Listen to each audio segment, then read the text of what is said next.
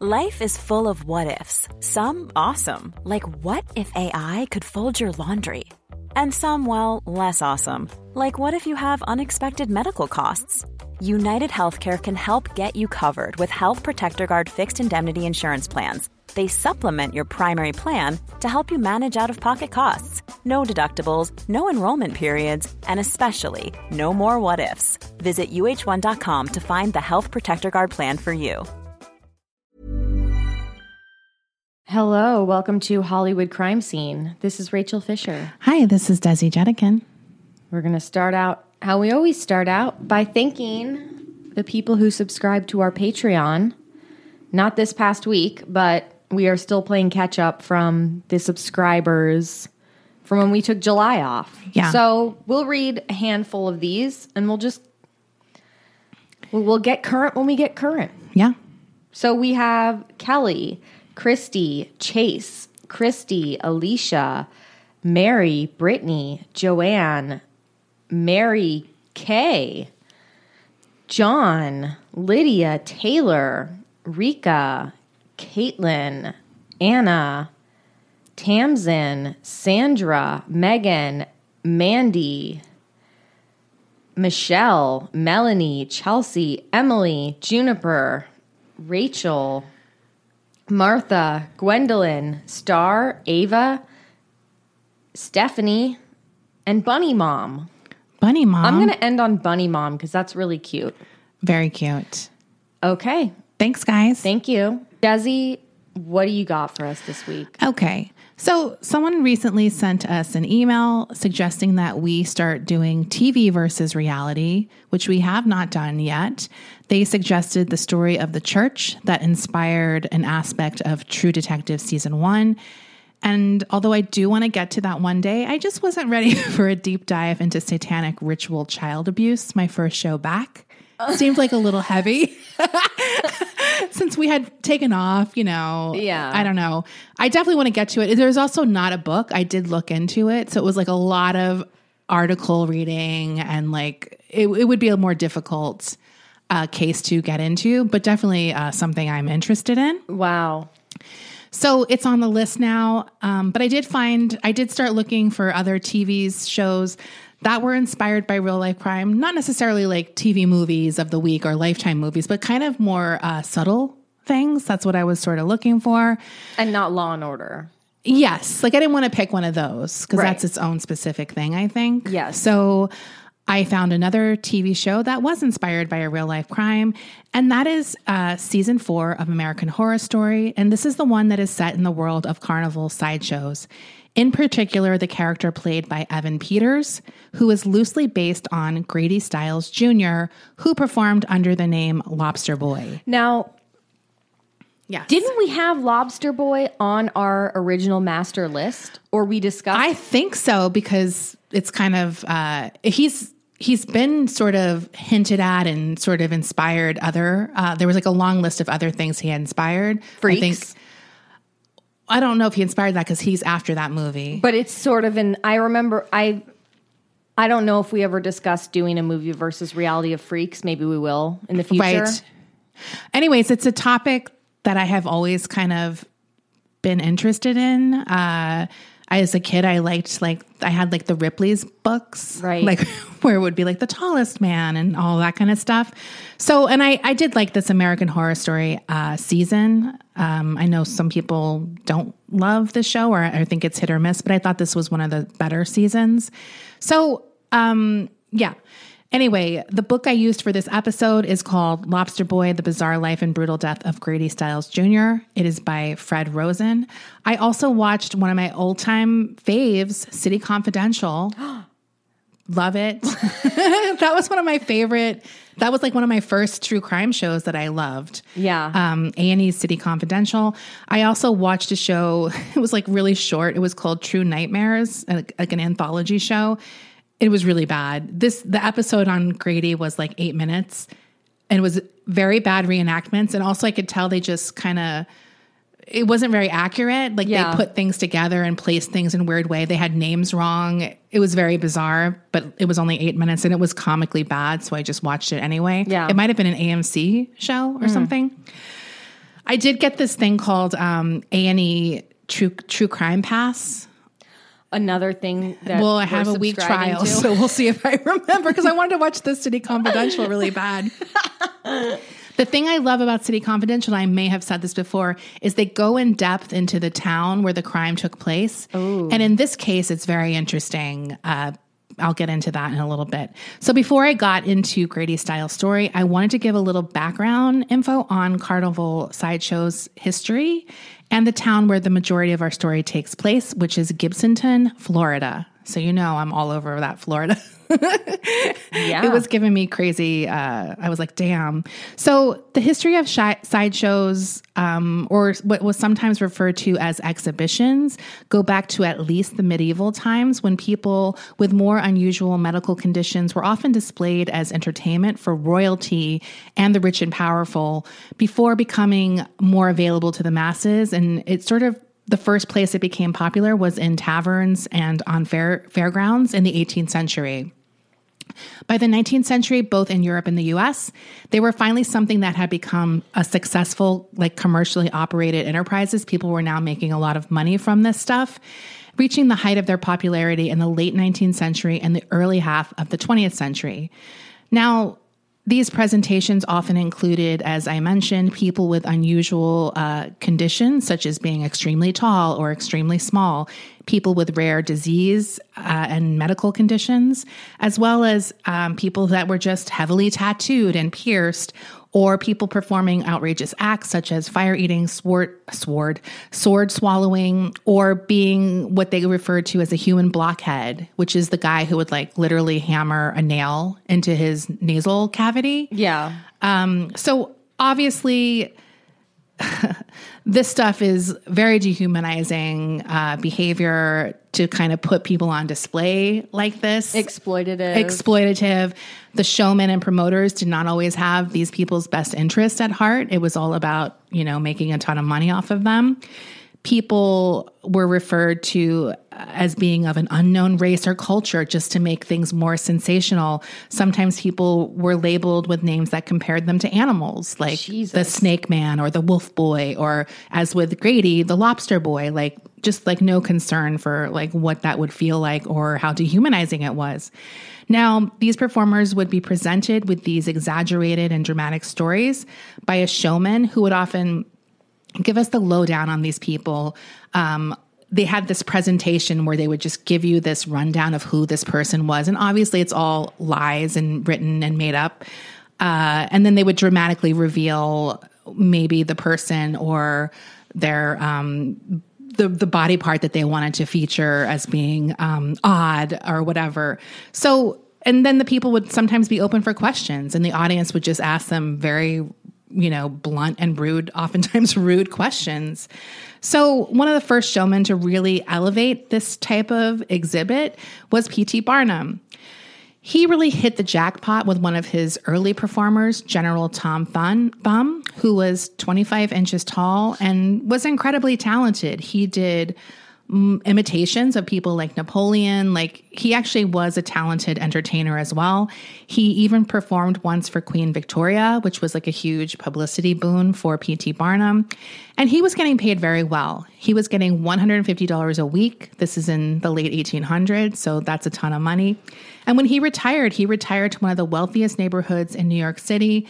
And he even owned a yacht. Like, Damn. He was very well off in part of society. Like, he was not, like most of these performers were looked down on and feared. He definitely was not one of those people. Another big performer for P.T. Barnum was one of his most popular and highest grossing acts, and that was the tattooed man, George Constantinus. He claimed to be a Greek Albanian prince. All of this is a lie. He was raised in a harem. He had 338 tattoos, which completely covered his body. And his story that he kind of made up was that he was on a military expedition, was captured, and his captors gave him the choice of being chopped up into little pieces or to receive all of these tattoos. I mean, obviously, this is not true. Right. So he was also famous for his sideshow hoaxes. His number one famous hoax was that he hired a blind and paralyzed former slave for $1,000 and claimed that the woman was 160 years old She was actually obviously 80 years old, not 160. But this was a lie that brought him in a profit of $1,000 per week. Like people just wanting to see this 160-year-old woman. I've heard about this poor woman. Yeah. It's just gruesome. No, it's sick. Now, in the UK, there was Tom Norman. He's kind of the British P.T. Barnum. And he famously brought Joseph Merrick, who was known as the Elephant Man, to the public eye. And this is one of the first major examples of a huge backlash toward this kind of cruel display. I don't know if you've ever seen the movie. It is heartbreaking.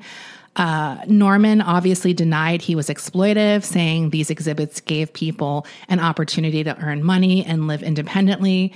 But that just isn't the case. There were some success stories, but that's just not the case for all of the people who are doing this. They're not all Tom Thumb getting this huge amount of money. Other big acts you might know are Chang and Eng, as well as Daisy and Violet Hilton, who were also an inspiration for characters in this American Horror Story season, as well as the subject for a Broadway musical called Sideshow. Now, I mentioned that this backlash was starting to happen as the new century sort of came into being. Obviously, I mean, looking back, we all see how inhumane this is to put people on display like that, just to have people kind of leer at them. In addition to that, as scientific discoveries sort of advanced, a lot of these differences were no longer mysteries. We knew medically what was happening and what was behind them. So whereas people used to look at them with fear and disdain about what was going on, now they were like, oh, shit, this is like... they looked at them with more sympathy. Like it was not, So more compassion, and laws actually began to be passed that restricted these types of display. Now, as I mentioned with Tom Norman, there were people who were defending these sideshows, arguing that they gave economic opportunity to people who might otherwise have trouble finding work. And that is, I don't want to say it's true, but that was a problem for people with disabilities back then. There weren't laws in place to protect them. Right. Or, you know what I mean? Like they might not have gotten jobs. That is true. I don't know that this is the alternative that's the best, but like in a way that was true. It also offered them a sense of community with people who maybe understood their struggles more. So, they pointed to those things when they were defending these sideshows. Obviously, even the most famous performers, though, were treated like shit by showrunner and museum owners. They didn't have much respect. They had grueling travel schedules, work hours, and performers were ripped off all the time and just abused by these people in charge. Even someone who was famous, like Fedor Jeftichuk, who was known as Jojo the Dog-Faced Boy, so a very famous performer during this period, he sometimes would perform 23 shows during a 12 to 14-hour day. Damn. Which is just an insane schedule. Right. So public opinion began tilting more in favor of finding these distasteful and exploitive. And this is perhaps best seen when the 1932 movie Freaks was released. And this is about a traveling sideshow or freak show. They used real-life performers in this film, which really provoked a lot of public outcry. The film was basically canned and was like locked away into obscurity until it was finally re-released in 1962. Two of the stars of this film are Daisy and Violet Hilton. So one thing the film did show was the close-knit community these performers often form working in these carnival situations. Not just the sideshow performers, but all of the carnival workers, the people who run the rides, just like all of the people who put these together, living this kind of nomadic seasonal existence, and then spending the off season in communities where the locals were all carnies, as they refer to themselves. And this is how the town of Gibsonton came to be. So one of the popular acts from the early 20th century was a man named Al Tomaini. He was billed as the world's tallest man. He was supposedly 8 feet 5 inches tall. That's disputed, but regardless, he's a very tall man. And he married a woman named Jeannie, who was 2 feet 5 inches tall. They began performing together as the world's strangest married couple. Now, after retiring from the carnival life, he and Jeannie settled in an ex-circus community called Giants Camp in Gibsonton, Florida. He really liked it there. He set up a fishing kind of camp for people, and it really became a place for carnival workers to settle for the off season because they really work a short period of the year. All winter long, they would come to Gibsonton and live. This quickly grew from a population of just in the hundreds to into the thousands, and it was all carnival workers living in this community. This town is located on the Florida's Gulf Coast by Tampa and Sarasota, and it's a real circus town. Like, they even have unique circus zoning laws because I think what's it? Ringling Brothers, Barnum and Bailey. They're like located, I think, in Sarasota. Like, that's like their home base. Mm-hmm. So they have all these weird circus zoning laws. So residents of Gibsonton can actually have elephants in their front yard. Today? I don't know if it still exists today, but up until like the 90s, yes. They can have circus trailers. Like, they often have those rides just sitting in their yard, like not operational, obviously. Yeah. The post office in Gibsonton had counter heights for different sized people because their residents they had giants, they had smaller people. Like, so they had all of this different types of counters in their post office. And like, you would often see performers doing their off-season jobs in Gibsonton, such as a pair of conjoined twin sisters who ran a local fruit stand. So it really was just this like community of these off-season workers making a life there, which is very interesting to me. So in 1944, one of their future famous residents moved into town with his family, and that person was 7-year-old Grady Stiles Jr. Now, Grady Stiles Jr. was born on June 26, 1937, into a family of carnival performers. According to Grady Stiles Sr., the Stiles family had a history of ectrodactyly dating back to 1840. This is a rare congenital disorder that creates what is called a cleft hand, giving the hand an appearance of a claw. Basically, the fingers don't separate like they normally do when you're in the womb, and they kind of just stay together. So they're sort of webbed together. He would capitalize on this and began performing in traveling carnivals under the name Lobster Man. Now, although it is very rare, if one parent has this genetic predisposition for this, their children have a 50-50 chance of being born with it. Of the 3 children Grady and his wife Edna had, 2 were born with the disorder, including Grady Jr., who, in addition to his hands, also had his legs affected by it. He often would use a wheelchair, but he also used his arms to get around and became very strong, and that became one of his performance strengths. Like, he used that strength to impress. Grady Jr. was born in Pittsburgh, and the family resided on the north side and really struggled to make ends meet on a carnival worker salary. Grady Jr. also suffered abuse and bullying by the other children, as well as adults. Like, adults would literally run across the street, cower in fear. Some of the sort of more superstitious old women would like spit on him to ward off the evil eye, like just awful stuff. So moving to Gibsonton was a welcome relief to him. Real estate was cheap, and Grady Sr. was able to buy the family a home. And being in a town that was pretty much all carnival workers meant that Grady Jr. no longer suffered the bullying and stares that he once did. He had found this community that not only accepted him, but celebrated his differences. It wasn't long before he joined his father's act, taking on the stage name Lobster Boy. He quit school like at the age of 7 and hit the road with his dad, traveling from town to town, performing as the Lobster Family. This act soon became the star attraction of the carnival they worked with. And Grady Jr. really became quite the performer. Like, he was like meant to perform on stage in some way. Now, back in Gibsonton, Grady was just like a normal kid. He wrestled, he played baseball.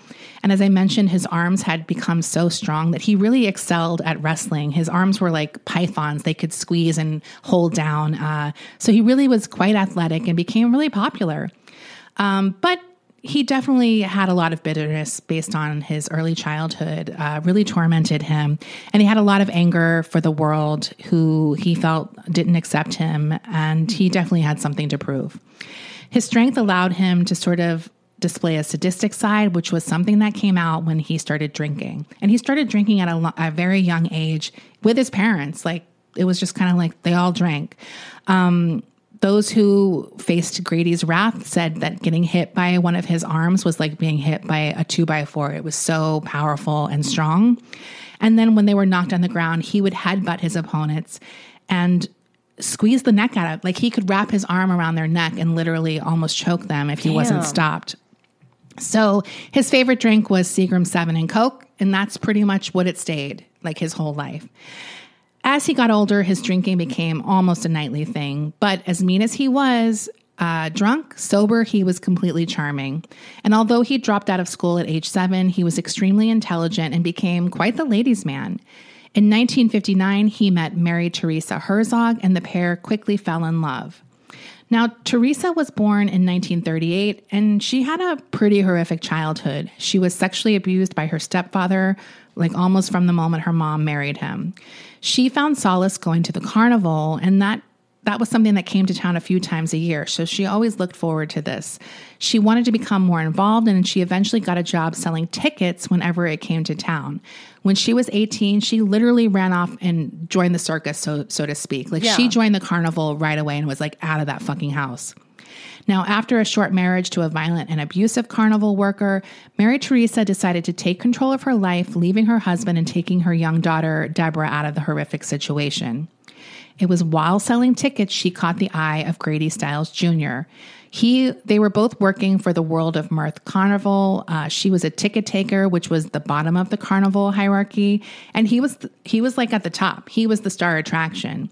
He got her a promotion, and she became a bally girl.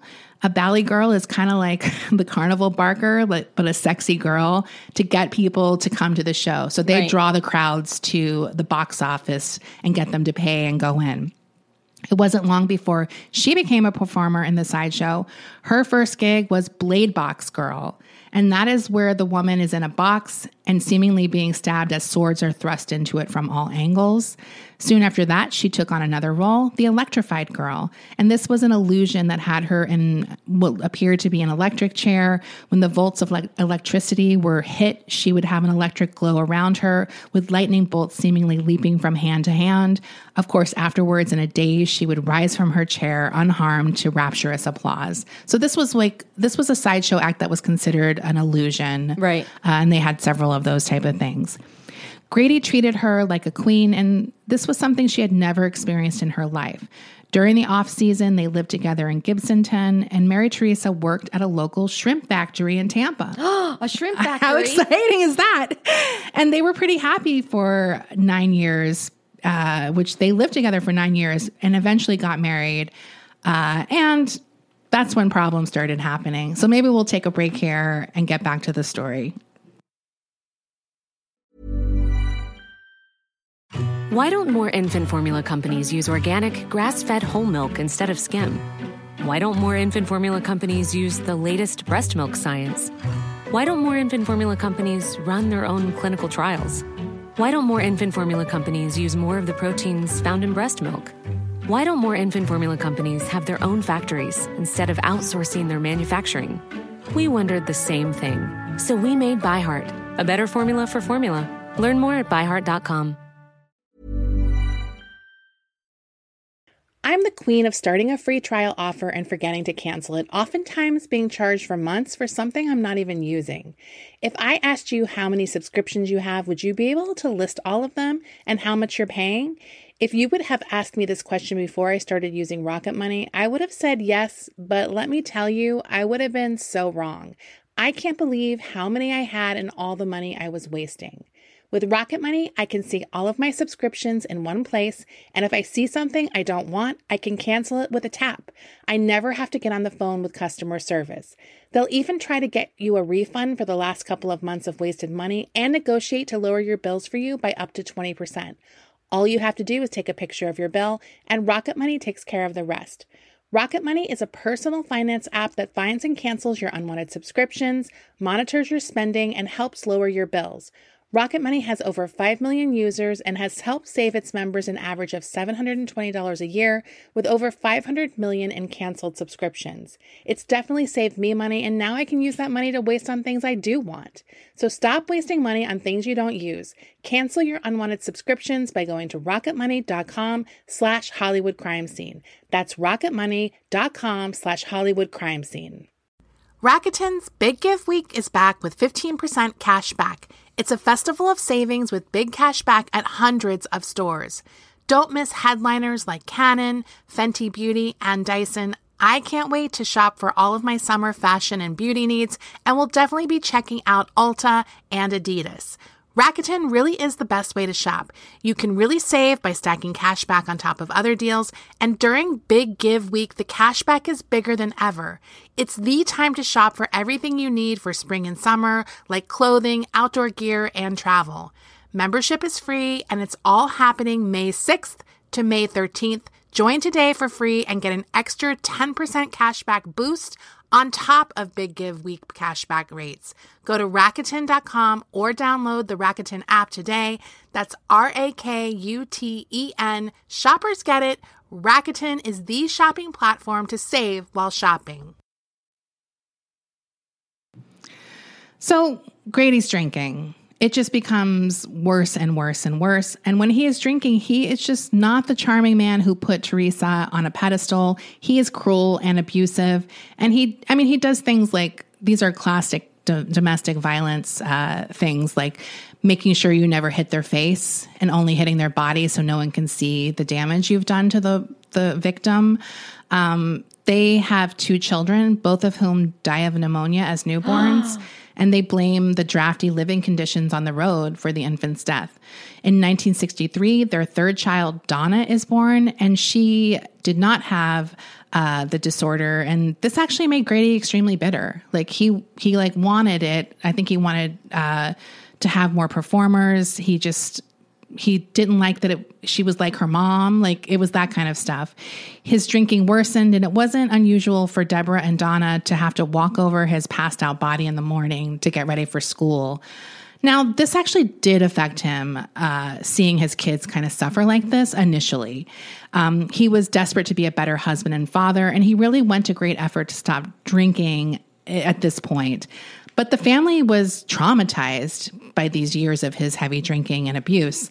The kids, even when he was not drinking, would be completely silent, like hoping not to irritate him or make him mad. And that's obviously no way to live as a kid. So in 1969, Grady and Teresa have another daughter named Kathy, and she is born with ectrodactyly. All the kids eventually are taken out of school to work at the carnivals. The girls take tickets, they break down tents. His daughter, Kathy, does start performing with him in the act. They pretty much do whatever needs to be done. Grady's semi-sobriety was very short-lived. He is soon back to drinking and beating not only his wife, but his children as well now. His daughter, Donna, faced the majority of the beatings, and she speculates in the book that it was because she didn't have ectrodactyly, and that just made him more angry at her for some reason. Donna recalls vividly the night her parents separated. At this point in 1972, Grady's drinking began to affect his act, which had never happened before. He began slurring through his performances. He had a monologue that he would recite, which was pretty common as part of the act. And sometimes he would be so drunk that he would do like a shocking reveal, and he's like, "And this was caused by incest." Oh. And and everyone was like, what the hell? Where did that come from? So that was like his latest reveal. Obviously, that is not the case. But yeah, so he started doing things like this and warning viewers not to engage in incest or else this might happen. Jesus. Yeah. So luckily, none of the flowers in the attic characters were there. So after a performance, Mary Teresa and Grady began their nightly ritual of arguing. But this time when Grady flies into his rage, instead of beating Teresa, he throws $20 at her and says, "Get out of my face and take the kids with you." So she calls her friend, who at the time was working in the sideshow as the world's smallest man. His name is Harry Glenn Newman. He takes Mary Teresa and her whole family, moves them in with his mother in Ohio, and basically like saves her. Wow. So they live there for a while, a pretty normal, happy life. Like she's just never been in this situation with a man who is truly caring and kind.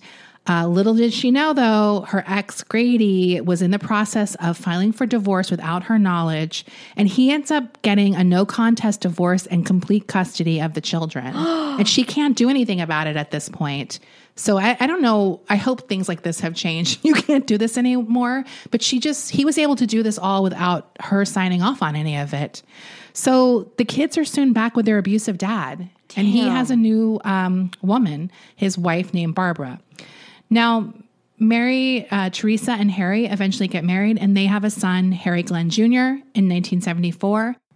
In 1976, Barbara and Grady also have a son, Grady Stiles III. He is born with ectrodactyly, and he will also join the act one day. By this point, Grady has moved the whole family back to Pittsburgh, but he wasn't done torturing Teresa yet. In Christmas of 76, Teresa is desperate to see her daughters, and Grady finally agrees. Harry Glenn is suspicious that he's being so accommodating, but he agrees to go with his wife because she really wants to see her kids. Like, she doesn't see them very often. They meet at a bar with her. She has a toddler with her. And of course, Grady's like, meet me at the bar. So they meet him at the bar, and Grady gets drunk, and he's like, let's go back to my place. So as soon as they enter the apartment, Grady sits in his chair and pulls out a gun. He threatens the pair, demanding Teresa sit by him on the sofa. Glenn obviously is like, no, like, don't go there, Teresa. Just seconds after that happens, the door bursts open, and a 600-pound man named Paul Fishbaugh, who worked with Grady in the carnival as an attraction, is there holding a rifle, pointing it at Teresa and Glenn from the other angle. What? Yes. So he holds the rifle on Glenn and Glenn's toddler son, who he's holding in his arms. Teresa sits on the couch next to Grady, and Glenn has to watch Grady beat the shit out of Teresa on the couch while he has a gun held on him. That's horrific. Yeah, it's horrific. And then they're finally let go, and Teresa never got to see her daughter. So he just did this whole thing to torture her, basically. In 1978, 15-year-old Donna, who at this point is like, I need to get the fuck out of here. She's just biding her time to get out of her dad's house.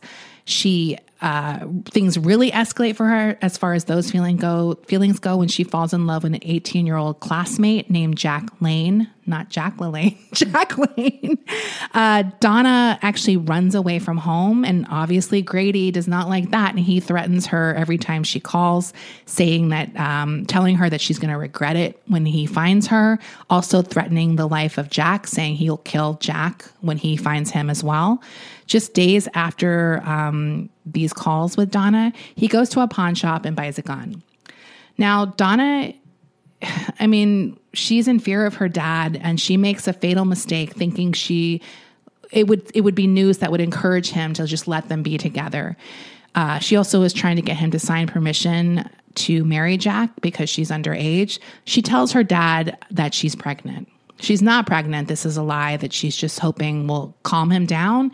It does anything but calm him down. He's silent on the phone with Donna and agrees to sign the paper. Now, Donna is thrilled. She can't believe her luck. Her and Jack are excited about the upcoming wedding. They go to the courthouse, they get their marriage license, and they plan their wedding date for September 28th, 1978. On September 27th, the happy couple are running errands for their upcoming nuptials, and Grady is obviously pounding booze at the bar that's sort of below his apartment building.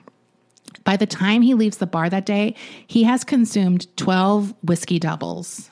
Dude. That's a lot and would have most people literally blacked out on the floor. Yeah. Obviously, he has a high tolerance, but that's still a lot of alcohol. Yeah. He arrives home as Donna, Jack, and Kathy are there, and they're going off to buy food for the reception, and their plan for the reception food is lots of potato chips, which is like the most 15-year-old thing ever. Aww. It just broke my heart. I was like, that's actually not a bad idea. If you don't have a lot of money, get a bunch of chips. I mean... Do you know what I mean? I hope they at least had dip. I don't know. So Grady gets Donna to stay behind, and the minute Kathy and Jack leave, he starts begging her not to marry Jack. He's like, he's not good enough for you, et cetera, et cetera, et cetera. He's very drunk, as I mentioned. When the other people come back from the chip buying, he pretends that his wheelchair has been stolen, and he sends his daughters out to find it. He is finally alone with Jack now at this point, and while the girls are literally searching in the bushes for this stolen wheelchair, they hear shots fired. Donna and Kathy run back to the apartment and find Jack mortally wounded by a gunshot wound. When the cops arrive, Grady looks at them and says, "Take me, I'm ready." So he basically just admits to doing it. This is a kid, right? He's 18 years old, and he's still in high school. Like, you know what I mean? Like, dude.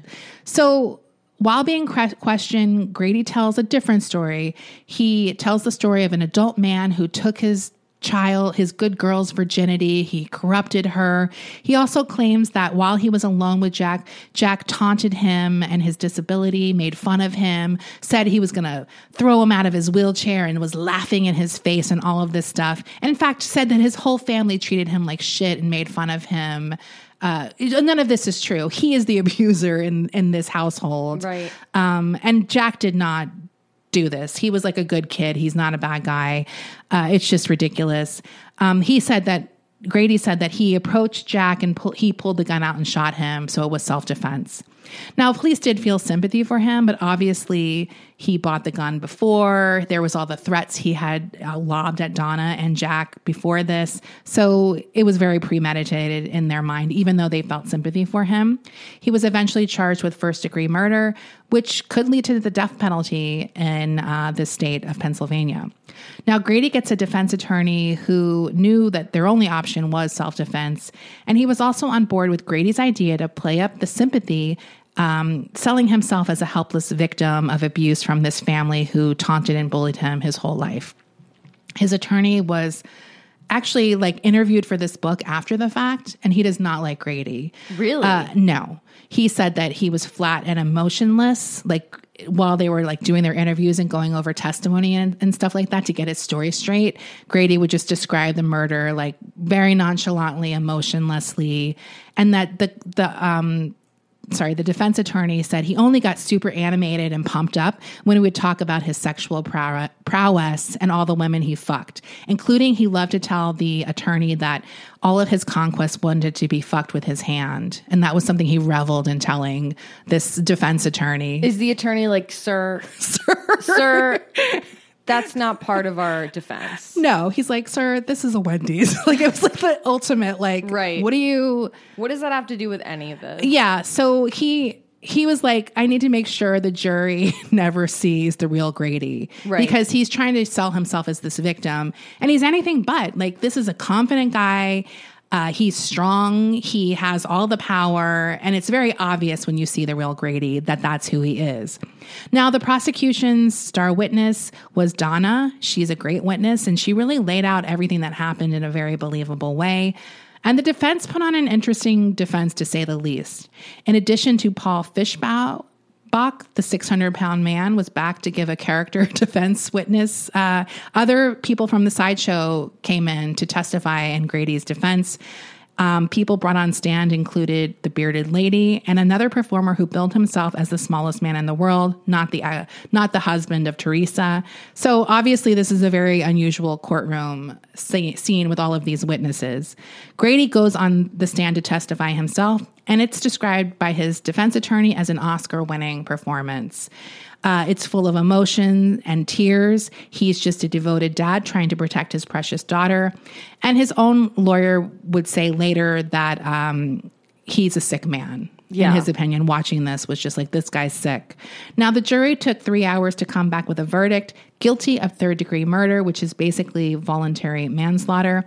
He got 15 years probation and house arrest because the judge was like, there's no prison equipped to house him and care for him, so we're just going to give him probation for killing this guy in cold blood. Dude. That's it.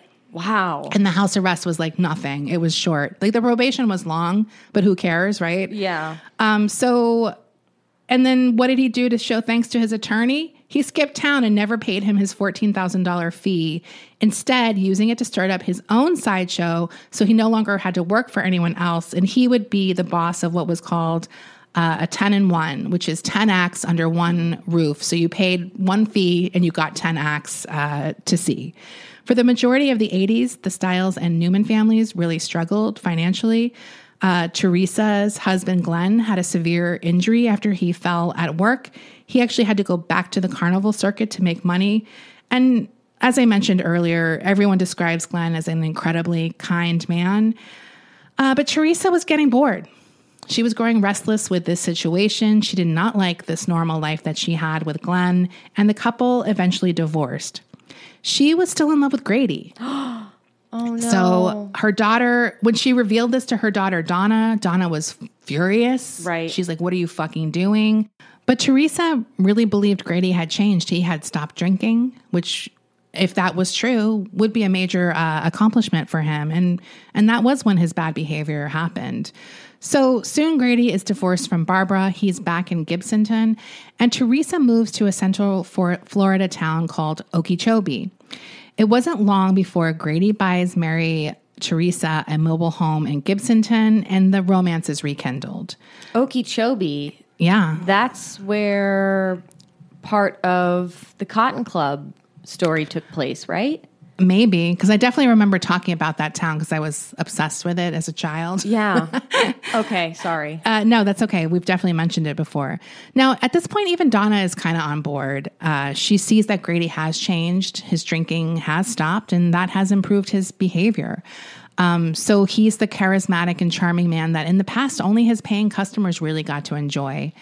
Teresa and Grady remarry with their children's blessing. But a few months after the marriage, Grady is back at the local watering hole, and with the return of booze, the beatings return as well. Now, Donna at this point is like, okay, you made a mistake. We all fucked up. Like, leave him now before this thing escalates. But at this point, Teresa is like, no, he needs someone to care for him, and I need to be this person. Okay. In April of 1992, Grady is still performing on the carnival circuit, and as I mentioned at the top of this episode, by this point, it has really fallen out of favor. Like, I'm shocked. Yeah. First of all, can I just say, maybe I'm thinking of the dude's dad, but for some reason, I thought this was like a very old-timey story. I thought it was more like 50s, 60s. Me too. I didn't realize it went into the 90s. Me too. But he'd been doing it since 7 years old. So Right. it just, I don't know. But yeah, when I was researching, I was like, wait, this went into the 90s?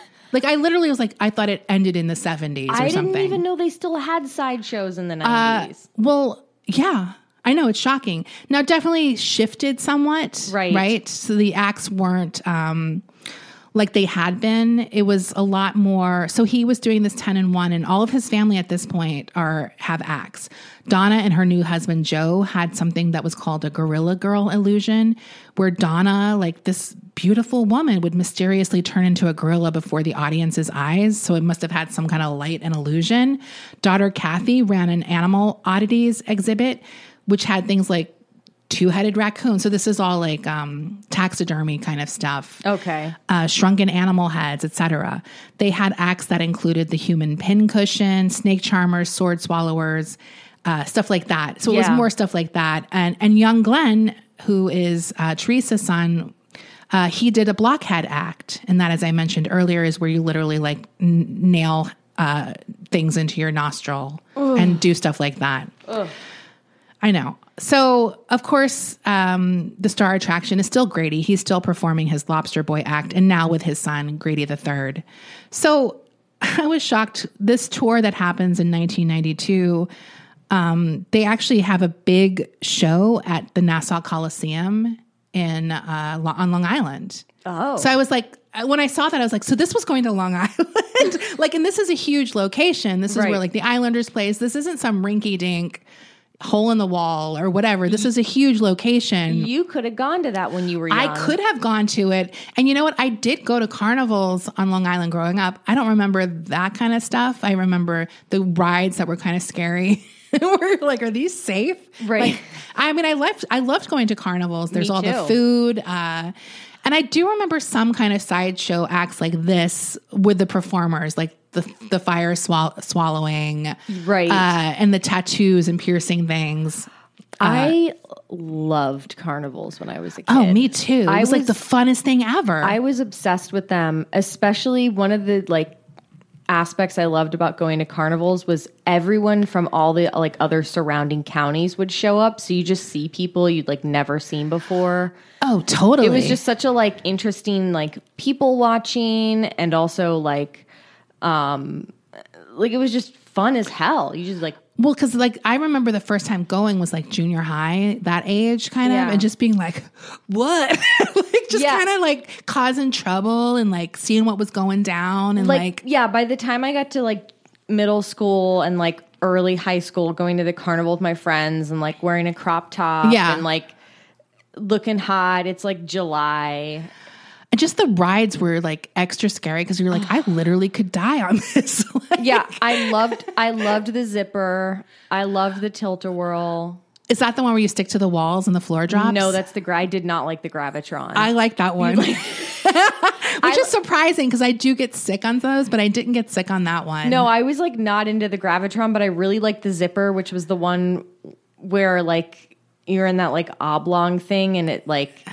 There's like a track that goes around and then the whole thing is like you're flipping upside down like 3 different ways. What's the one that's like swinging and you're like in a little cocoon and it's sort of like turning? It's like on the end of a stick. Oh. I can't remember. Maybe you're thinking of the zipper.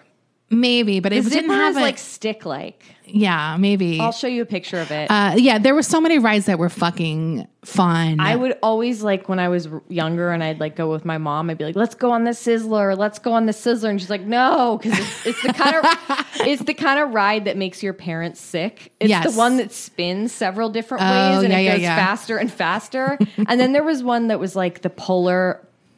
There was like the Polar Bear Express. I know it wasn't called that. Wait, that's a movie. Well, the thing it was called something, but it was like it just like went around and around on a track. And I remember I loved. Like, was that the one that was kind of cold? Or something? But this one I really liked because I just remember being like very, very young, like in the early 90s, and they played like whatever the latest rap music was on that one. Wait, that's what I was thinking about the Gravitron, because the music was always very funny, like metal kind of music or something.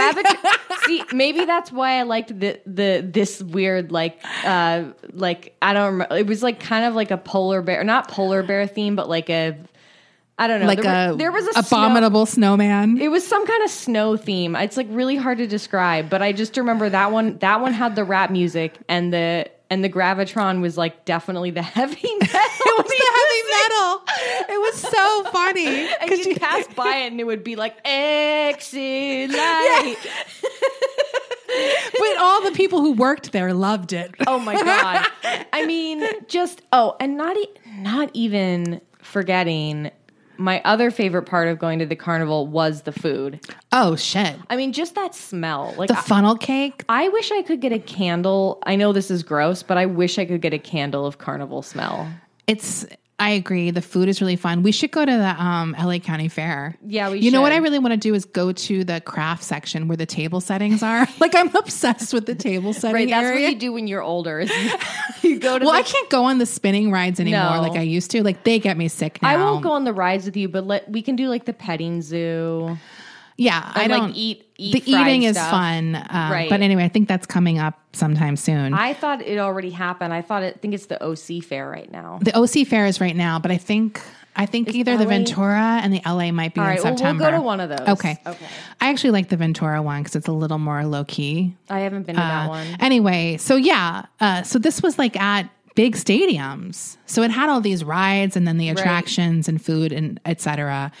But the family strife was beginning to wear on everybody. The carnival tour was traveling that summer.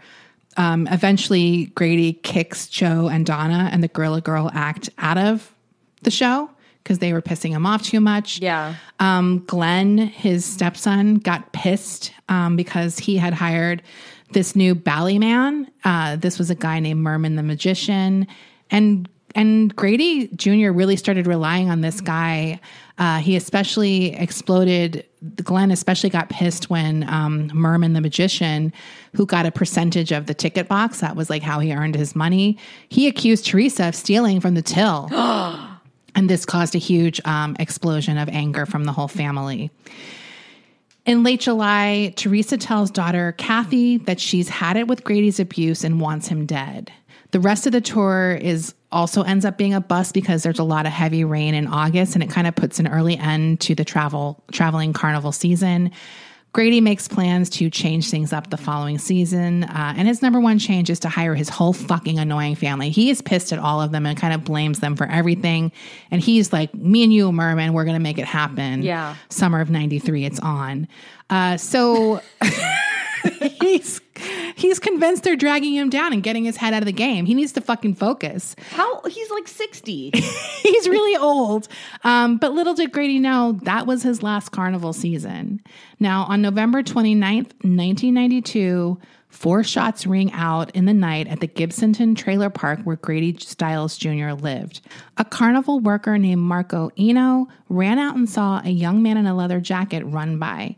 He also saw Glenn Jr. run out of his half-sister Kathy's trailer, followed by Teresa, who immediately was like, thought the shots seemed like they came from Grady's trailer. So she says that. Marco agrees to go in the trailer and check things out. When he goes in, he sees Grady in front of the TV in his lazy boy recliner. He is slumped over, his face almost completely in his lap, and there is a lot of blood. So he yells to call 911. And wait, Grady does? Marco. Oh, Marco. Marco, sorry. That's okay. Marco yells to call 911, and he is screaming that Grady has been shot.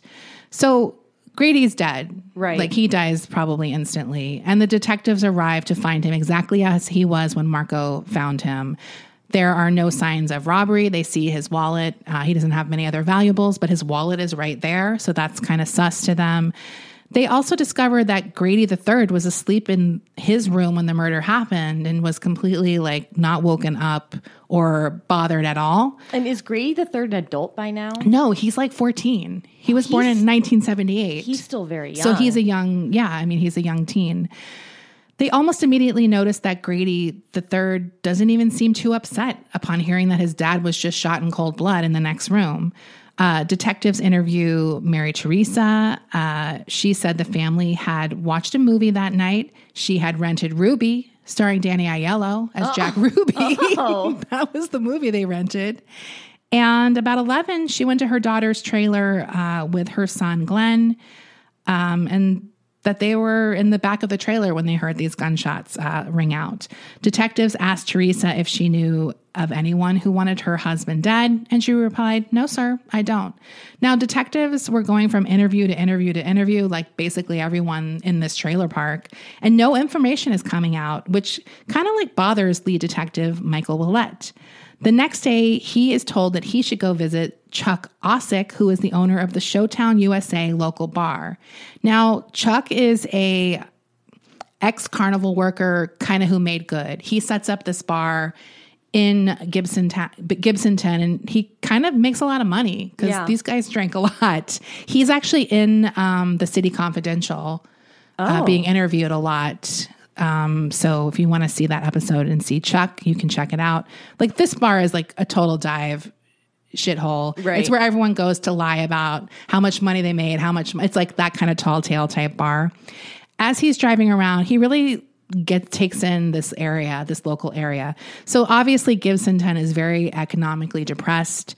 It's almost like the modern times have completely passed it by. There's no fast food chains. There's no big chain stores at all, which I'm sure it's we're so used to seeing them.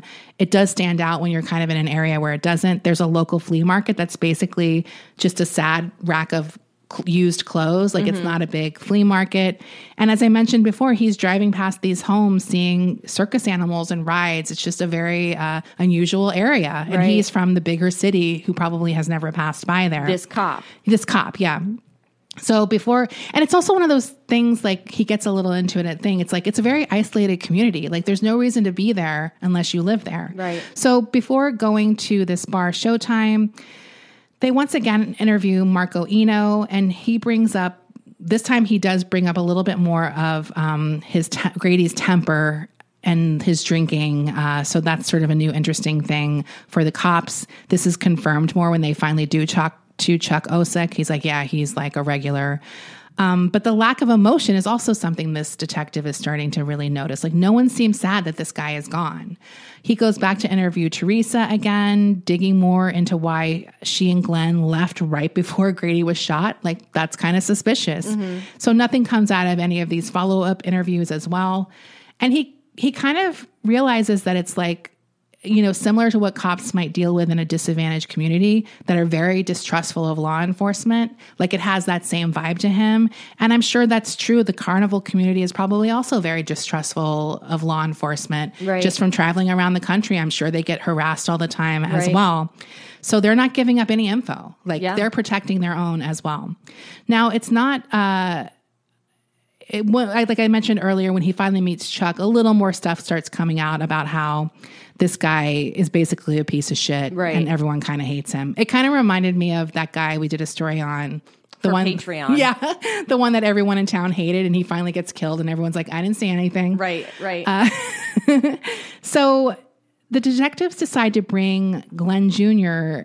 Into the police station, telling him that they want him to take a lie detector test, and he agrees.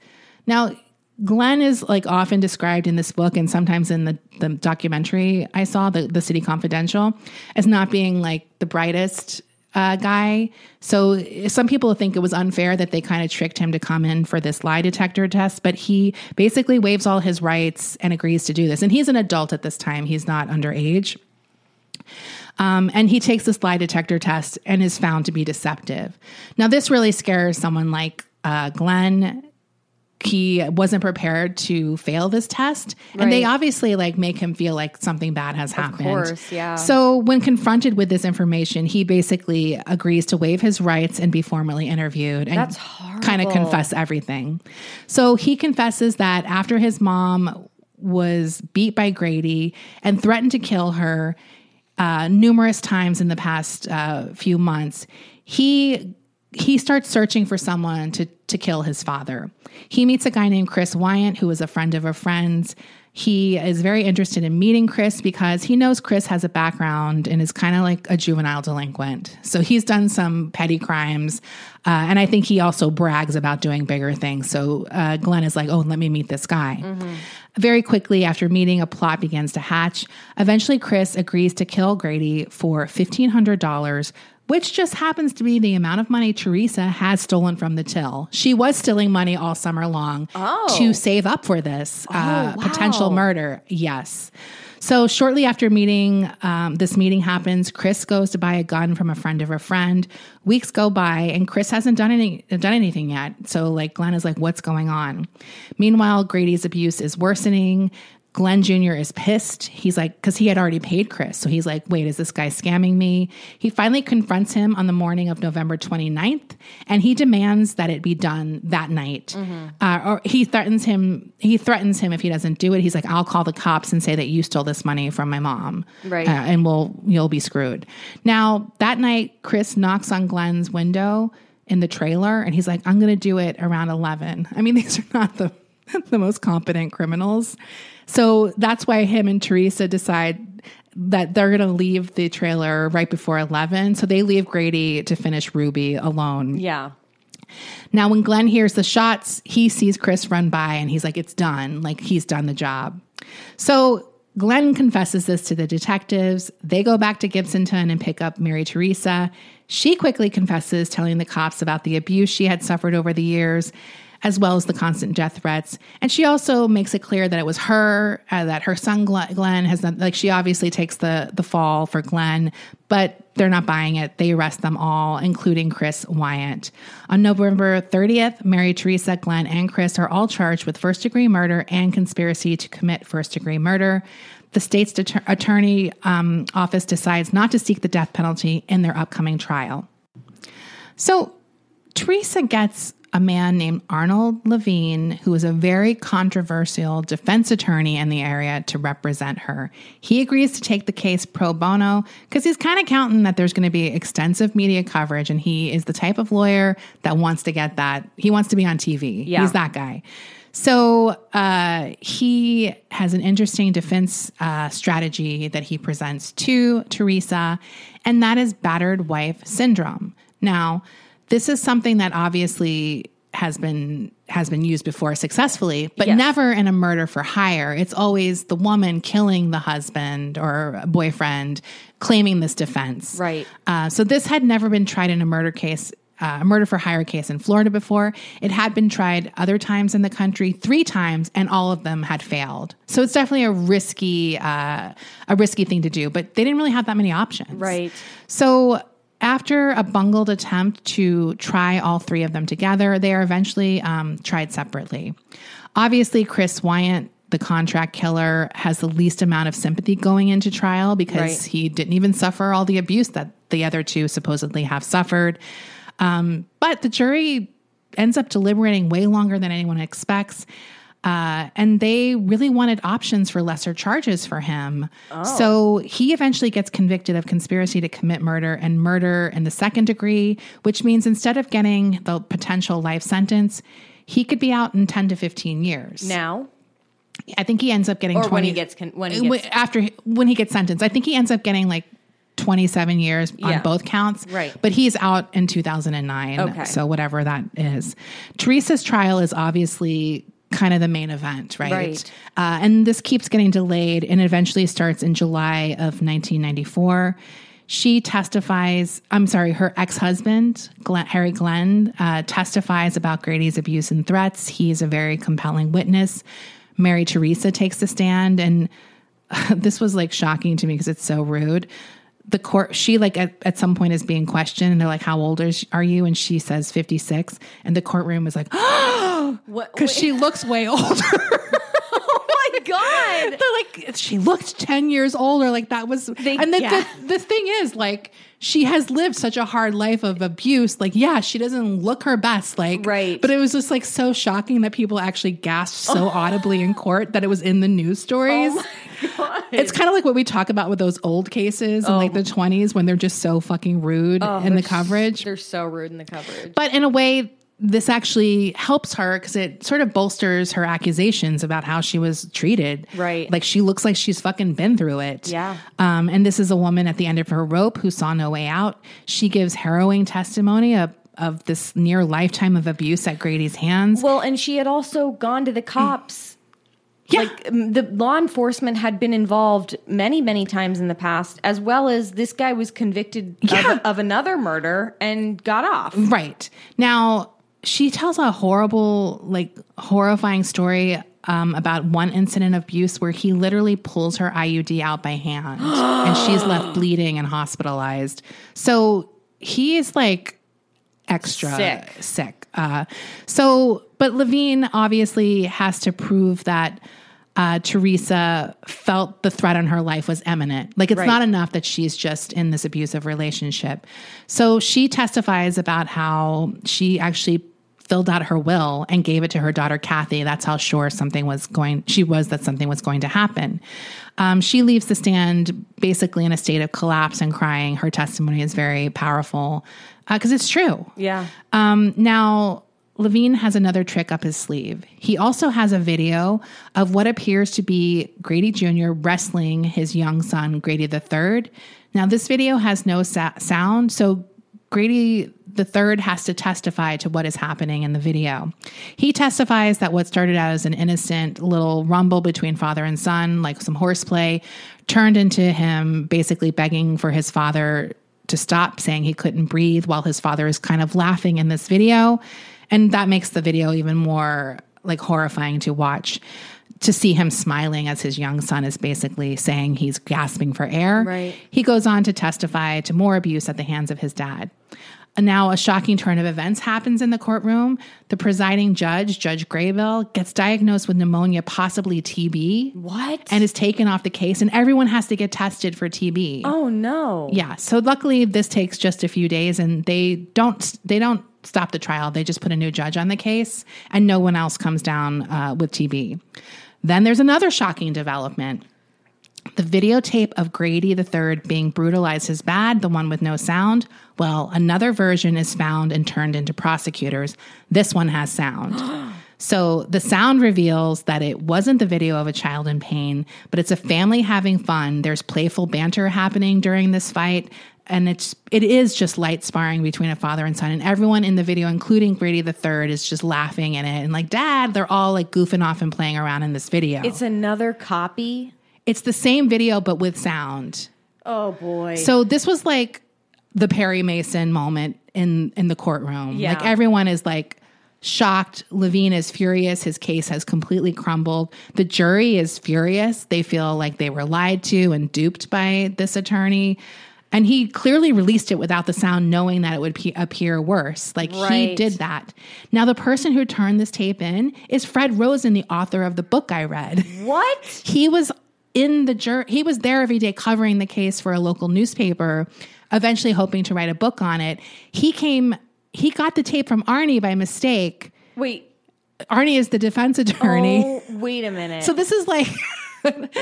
Yeah. He basically fucked himself and his client. This is like the Alex Jones trial. Exactly. That's what I was thinking about. I was like, this is another like Perry Mason, like, oh shit. So he couldn't even really be mad because he fucking did it. Like, right. And Fred had no choice but to turn it in because it was evidence. So this was a shocking moment when this tape gets played in the courtroom. Fuck, man. So another bad blow to the defense's case is that it is revealed that Grady's blood alcohol content is like negligible. He was not drunk the night he died. So there was no violence or drunken rage that was happening that night, at least, like that would have bolstered maybe her case more. Yeah. So what had seemed like a slam dunk defense was basically in the toilet at this point. Mary Teresa was eventually found guilty of conspiracy and guilty of manslaughter. Ugh. So the family is obviously devastated. Levine unapologetically declares the verdict unjust, saying Grady deserved to be killed, like on the front steps of the courthouse. Yeah. In August of 94, the last co-conspirator, Glenn Newman Jr., is set to be trialed. He's offered a plea deal. He's offered, you plead guilty to the same charges your mother just was convicted of, and you'll receive the same sentence, which was 12 years behind bars. He turns it down, choosing to go to trial instead, and that backfires big time. Fuck. He ends up being convicted of first-degree murder and conspiracy and receives a life sentence. Fuck. Totally fucked. Now, Mary was released in 2000. She went back to living in Gibsonton. Chris Wyant also was released from jail in 2009. Both of these people are kind of under the radar. No one really knows where they are at this point.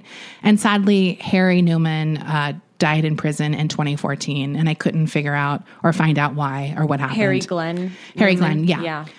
So there's an interview I found in the Huffington Post. There was an AMC show called Freak Show. I have no idea what it was about, and I couldn't find it. But Grady Stiles III was interviewed in this thing, and he really defends Mary Teresa, his stepmother. He says that what actually happened was his mom, he calls her his mom, and dad got into a fight. His mom, he said, made a comment that something needed to be done. His brother overheard that and went to a neighborhood kid and told him that something had to be done. And in his opinion, his brother meant like scaring the dad or beating him up or something that would make him realize he was going to lose his family if he didn't change. Yeah. And basically saying Chris misunderstood and shut, because Chris is young. He's like 18 too. Yeah. Like, these are young people. The hitman. The hitman. So they're basically saying it was a misunderstanding and Chris killed him when they really just wanted him to scare Grady. Right. He also said in this interview, I'm not a fan of my dad as a person. He was racist, abusive. And when I cried, he'd say things like, I'll give you a reason to cry. He said there is one thing he wishes he could say to his father. Thank you for showing me who not to be, and maybe you can appreciate who I became because of that. And he ended his statement with, you were a drunken bastard, but you were my dad. Just Fuck. like the saddest. That is so tragic. It's just so, I mean, there's so many elements in the story where I kind of relate. It's like, yeah, you get these sad lessons from having an awful parent, but it shouldn't have to be that way. No. There's other ways to learn. learn how to be a good person. It shouldn't have to be that way. And it's just everyone's life is just fucked up because of this guy's anger and his drinking. You know what I mean? It's just sad. Yeah, it's really devastating, man. So that's the story of Grady Stiles Jr. I'm really glad we got to tell this story. Like I said, I think this is a story we both thought about telling and figuring out how to tell this story on this show, because it's not like directly Hollywood related, but it definitely, there is obviously a big Hollywood connection to this. So I'm really glad we got to tell this story today. Me too. And you did such a good job, Desi. Thank you. Okay, So, we're going to record our after show, which is available at the $5 tier on our Patreon. Also, our new merch store is open. yeah. HollywoodCrimeScene.com will take you there. And we currently have like 4 items up for sale with 2 separate designs. The second design is available only on a mug, because I don't know how many people want that on a shirt. Maybe they do. Maybe a tank top. Maybe a tank top. I was thinking of putting Strong Load on socks. It could be funny on a tote bag. No, I think it should be on socks. Yeah, I think it could work. Because then you could jerk off into that sock. Oh, damn. I didn't think about that. That's why we should put it on socks. But tote bag might work. Anyway, more designs are coming soon. Yeah. But we currently have some items available if you want to buy merch at our new merch store, HollywoodCrimeScene.com. Bye. Bye. Why don't more infant formula companies use organic, grass-fed whole milk instead of skim? Why don't more infant formula companies use the latest breast milk science? Why don't more infant formula companies run their own clinical trials? Why don't more infant formula companies use more of the proteins found in breast milk? Why don't more infant formula companies have their own factories instead of outsourcing their manufacturing? We wondered the same thing. So we made ByHeart, a better formula for formula. Learn more at byheart.com.